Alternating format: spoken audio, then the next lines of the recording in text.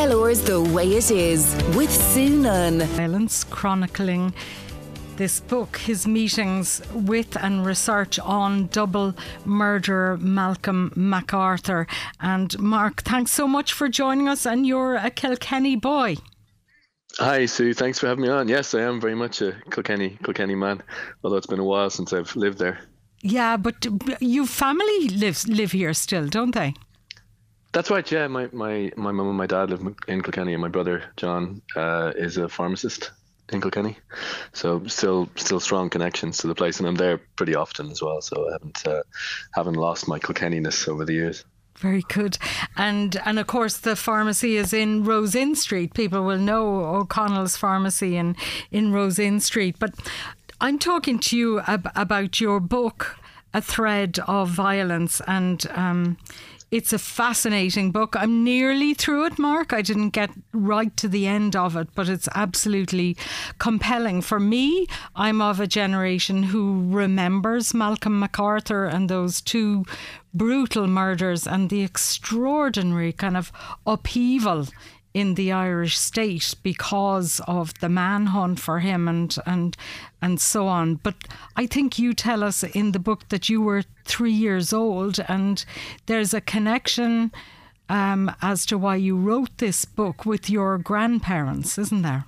Yeah, that's right. I mean, I was too young when the thing happened to remember any of it. As you say, I was 3, but the arrest of Malcolm NcArthur quite famously and notoriously happened in a place called Pilot View in Dalkey. He was arrested in the home of the Attorney General, Patrick Connolly, who was a friend of his who he was staying with, who knew nothing about the two brutal murders that he committed. But my grandparents were neighbours of Connolly. They lived in the apartment building right next door.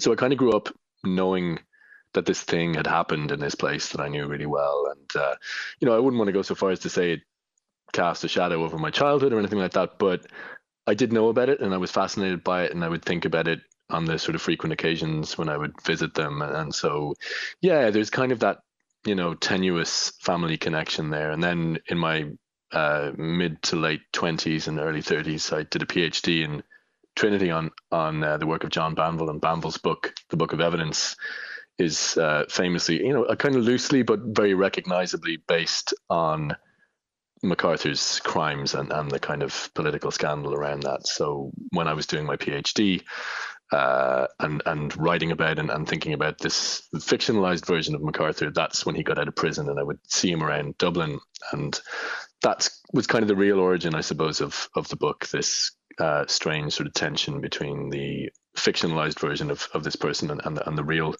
McArthur himself, who was in his own way a kind of mythologized figure. So that's really where the book begins. He's still alive, is he, Mark? He's very much alive. Yeah, he's in his late 70s, and that's really the spine of the book. Really, is finding this guy.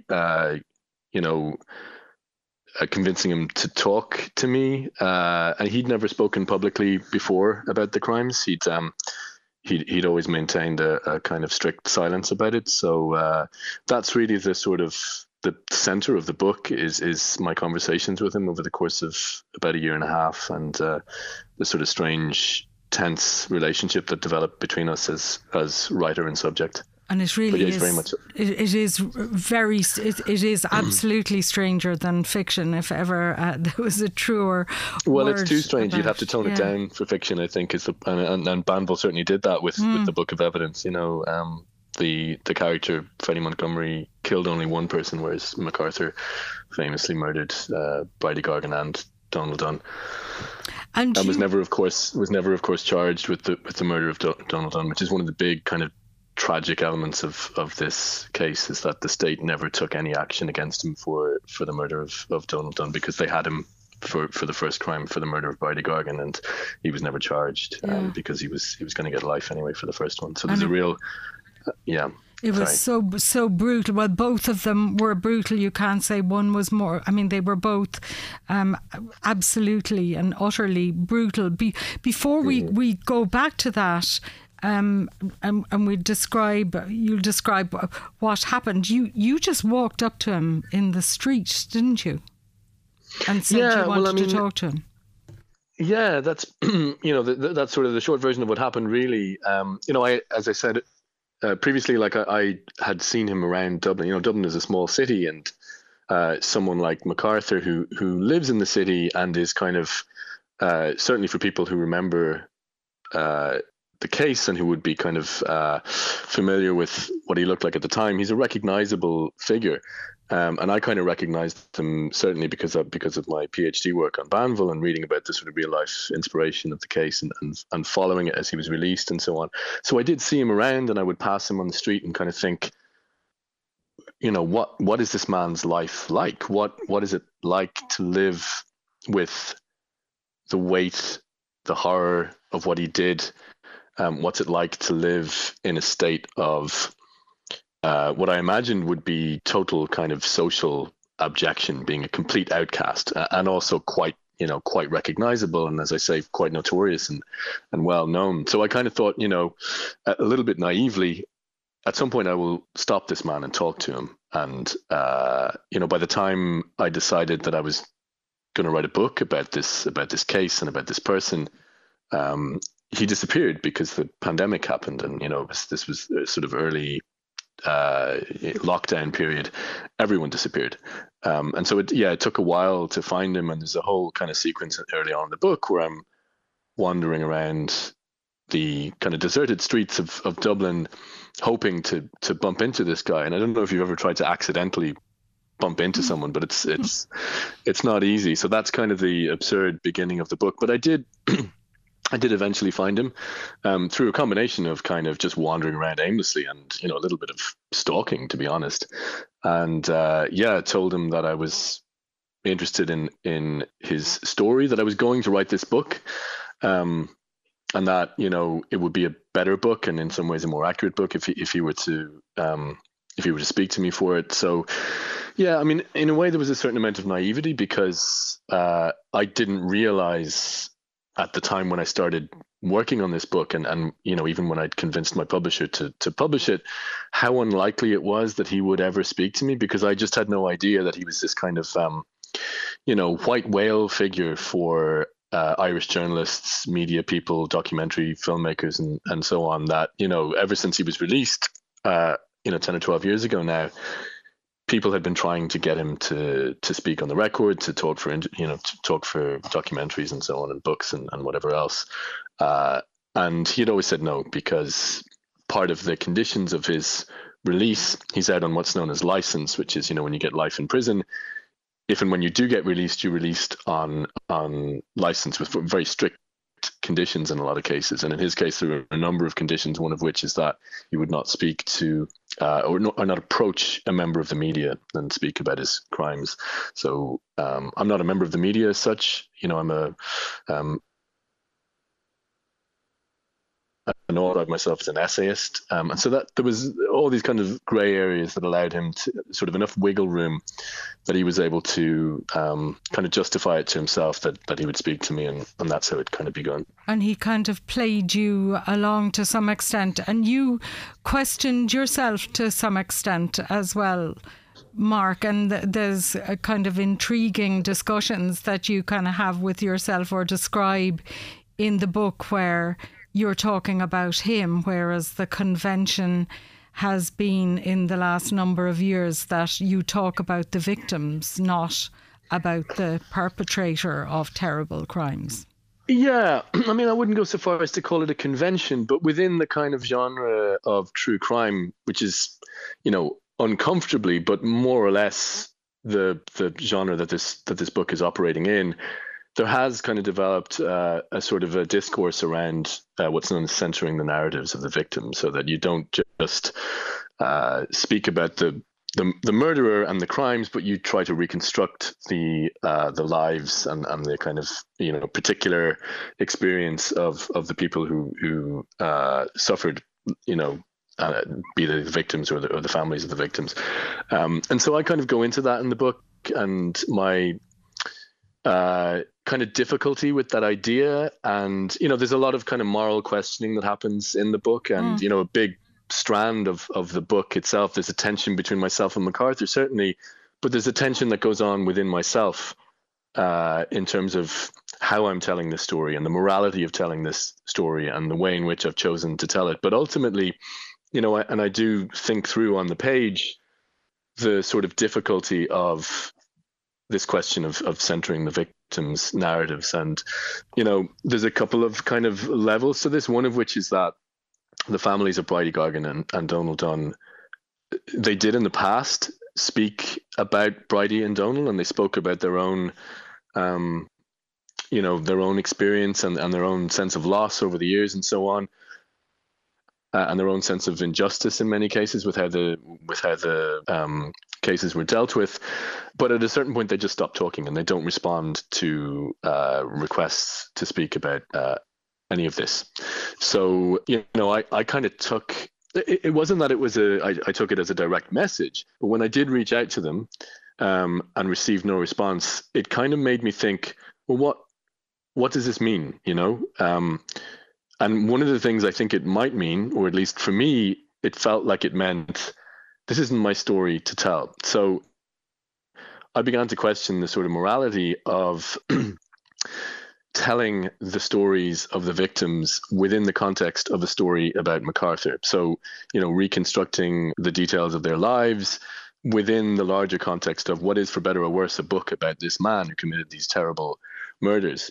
So, yeah, I began to sort of question that and ultimately came down on the side of, it's not my story to tell. Okay. And it felt in a way like it would have been a kind of a form of injustice in itself to use those stories within, as I say, the larger context of McArthur's and that's story. Interesting in itself. But you do tell what happened to these people, and I said I'd come back to that because that's really important. And do you think a lot of people your age don't really know? Was it news to a lot of people your age, Mark? Yeah, it's an interesting one because, I suppose there is kind of an age horizon with it. So people who were of age in 1982, 1983, almost without exception remember the case. In detail, quite often. Yeah. In detail, yeah, and would be immediately aware of the basic aspects of it and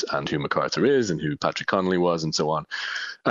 Once you start getting below, I would say, so I'm like 43, 44 now. It's a kind of a throw of the dice as to whether people will know about it. Certainly there are people my age and much younger who know everything about this case and will kind of hungrily consume in this sort of way of, true crime being a very popular kind of genre these days. So there were certainly people who knew about it, but as you get younger and younger, I found that when I was telling people about this, I would have to sort of go back to the beginning. So will you do that now? And I suppose a warning, because it's very violent, it's very brutal, starting with, and I'm sorry to kind of get you to put all of this in a nutshell, but I mean, who he was briefly and how he came to beat this lovely young nurse over the head into a pulp just in order to steal a car from her, and which he didn't have to do. He could have just stolen the car. But just very briefly leading up to that, Mark, if you would.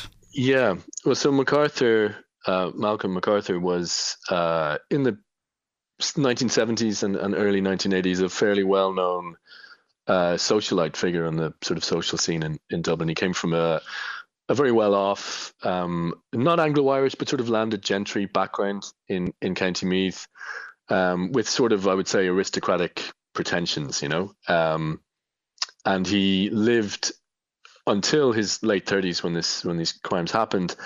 He lived off a fairly substantial inheritance that he got from his father when his father died in the early 1970s. And he lived well. He didn't, it wasn't a lavishly hedonistic lifestyle, but he kind of pursued what you would call a life of the mind. He spent a lot of time in libraries. He was kind of he would have described himself as an independent scholar. He liked to sit around in libraries and read scientific journals and academic texts and so on. And yeah, he would have spent a lot of money in sort of fancy restaurants in Dublin, hung out with a fairly kind of bohemian sort of high-end bohemian milieu. But the money kind of ran out, as inevitably happens with, inheritances that aren't infinite. And when the money ran out, he was living in Tenerife with his partner, Brenda Little, and his son, who was then 7 years old.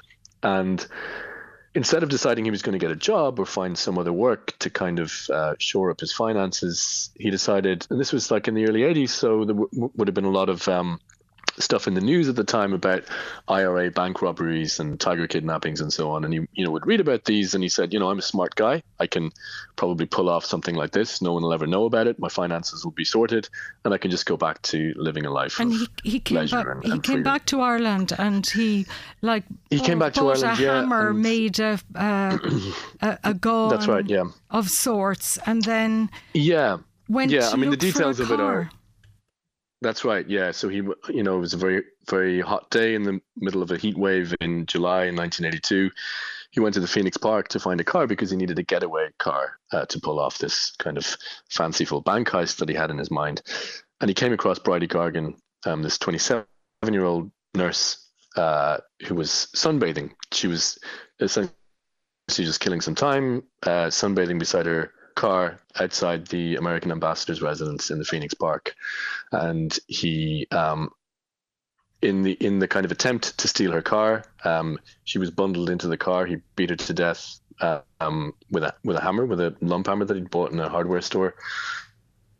She didn't die immediately. He left her to kind of suffer from her wounds in the car. He abandoned the car in the laneway, and instead of realizing that he'd botched this thing, that he'd murdered someone, that he'd kind of made a complete mess of it, he kind of returned to his plan, and 2 days later he went to Edenderry in County Offaly, where he had arranged to meet with a farmer, with Donald Dunn, who was also 27 years old, to buy a shotgun that he had advertised in the small ads of a newspaper.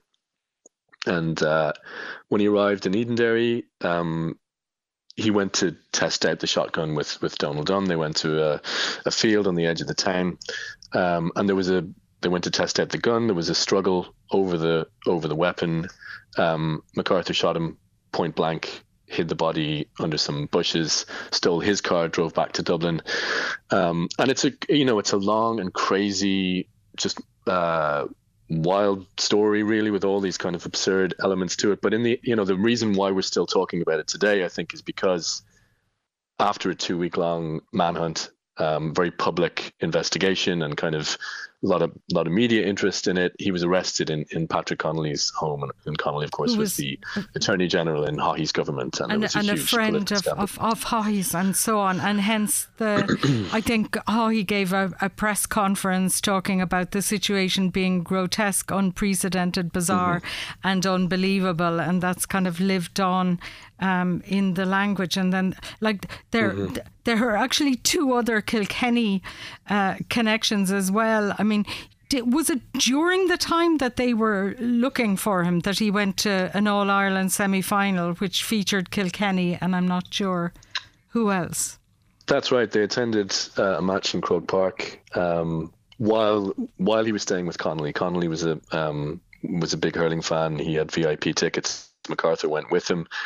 Connolly actually was sitting in the VIP box next to the Chief Garda Superintendent, and they talked about the case. And Connolly sort of asked him, "Have you any luck finding the murderer of this?" After the murder. This was after the murder, but obviously before the arrest. Before he was caught. It's so extraordinary. And Frank Dunlop from Kilkenny as well, of course, was Haughey's press secretary, and he features in a lot of the photographs at the time as well. The book is incredible. It's absolutely absorbing, Mark. And I suppose the big question is, and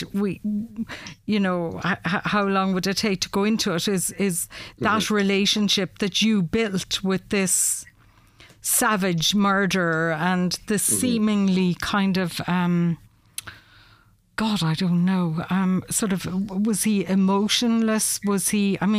He's a very strange man. He's still alive. I don't know when you last saw him, but the book goes through that relationship that you built between the two of you. It's very strange and very creepy at times. At one stage, he rings you and your little 3-year-old daughter, I think, or your little daughter has the phone, and McArthur comes up on the phone and you have to kind of remove it very quickly. But just finally, how would you characterise that? I mean, it's probably impossible in a couple of minutes. I suppose when you talk about it, and all that stuff is an element of the book for sure, but it's easy to make it seem as though, the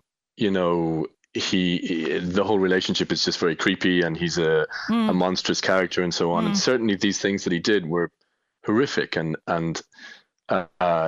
in many ways just completely inhuman. But the real difficulty of the book, of course, is the kind of cognitive dissonance of being in a room with this man who's very intelligent, very polite, very erudite, doesn't seem to be a monster at all, and is actually, in his own peculiar way, there is some real remorse there about what he did. So, it's deeply complicated, and there's a lot of kind of sort of depths of shade in the book. But, so to your question about my relationship with him, I think that's one of the kind of major knotty elements of the book. And it's a book that's just full of ambiguities and moral complexity and so on. But in order to write a book like I've written and to spend time with someone like McArthur and to create a situation where he will talk about his life, truthfully or otherwise, where he's comfortable enough to actually talk about these things, that involves just a lot of time. And, by nature of what was involved in this book and the timing, during the lockdown and so on, I was a presence in his life and he was a presence in mine. And it was, often very uncomfortable and sometimes quite painful. But the relationship was, it was deeply fraught. But at the same time, he gave me a lot of his time. And so, people often want to know, do I still speak to him? Are we still in each other's lives and so on? I spoke to him after he read the book, right before the book came out. I was just going to ask you, what did he think of it? He wasn't happy about it. And I think I always knew he wasn't going to be happy about it. And I always told him that he wasn't going to be happy about it. And in a way, he's sophisticated enough to know that I have my own agenda and it's not his, and that the book could never be a mouthpiece for him or an apologia. But at the same time, I think, I haven't spoken to him since, but he understands that the door is kind of open. It would be, a lot of people want to hear that I have just got my material from this man and that he's a monster and that I'm walking away. And it's really not that straightforward, it's really not, it's not a friendship or anything close. It could never be anything like that. But there is a certain sense of, in a way that is very different to the sense of responsibility that I have towards the victims' families. It's there is a certain kind of responsibility towards McArthur as well for having dragged him into the light in a certain way. So it's a very complicated relationship, and of course the book ultimately is as much about that relationship as it is about the murders or his life. Well, look, Mark, it's absolutely fascinating, completely different, I think, to anything that you have done before. And I wonder what the next project is. Well, if you've got any ideas, I'd be all ears. I'd love to hear them. I have one actually at the moment. Okay. I'll give you a call. A Kilkenny connection would be good. Thank you. Yeah, it is. Mark, really great talking to you. Thank you so much. Thank you, it really is amazing. Thanks a million for taking the time to talk. Appreciate it. Thank you, Sue. Take care. Bye-bye. That's Mark O'Connell there, author of a story about Malcolm McArthur. Of course, A Thread of Violence is the name of the book. KCLR's The Way It Is with Sue Nunn.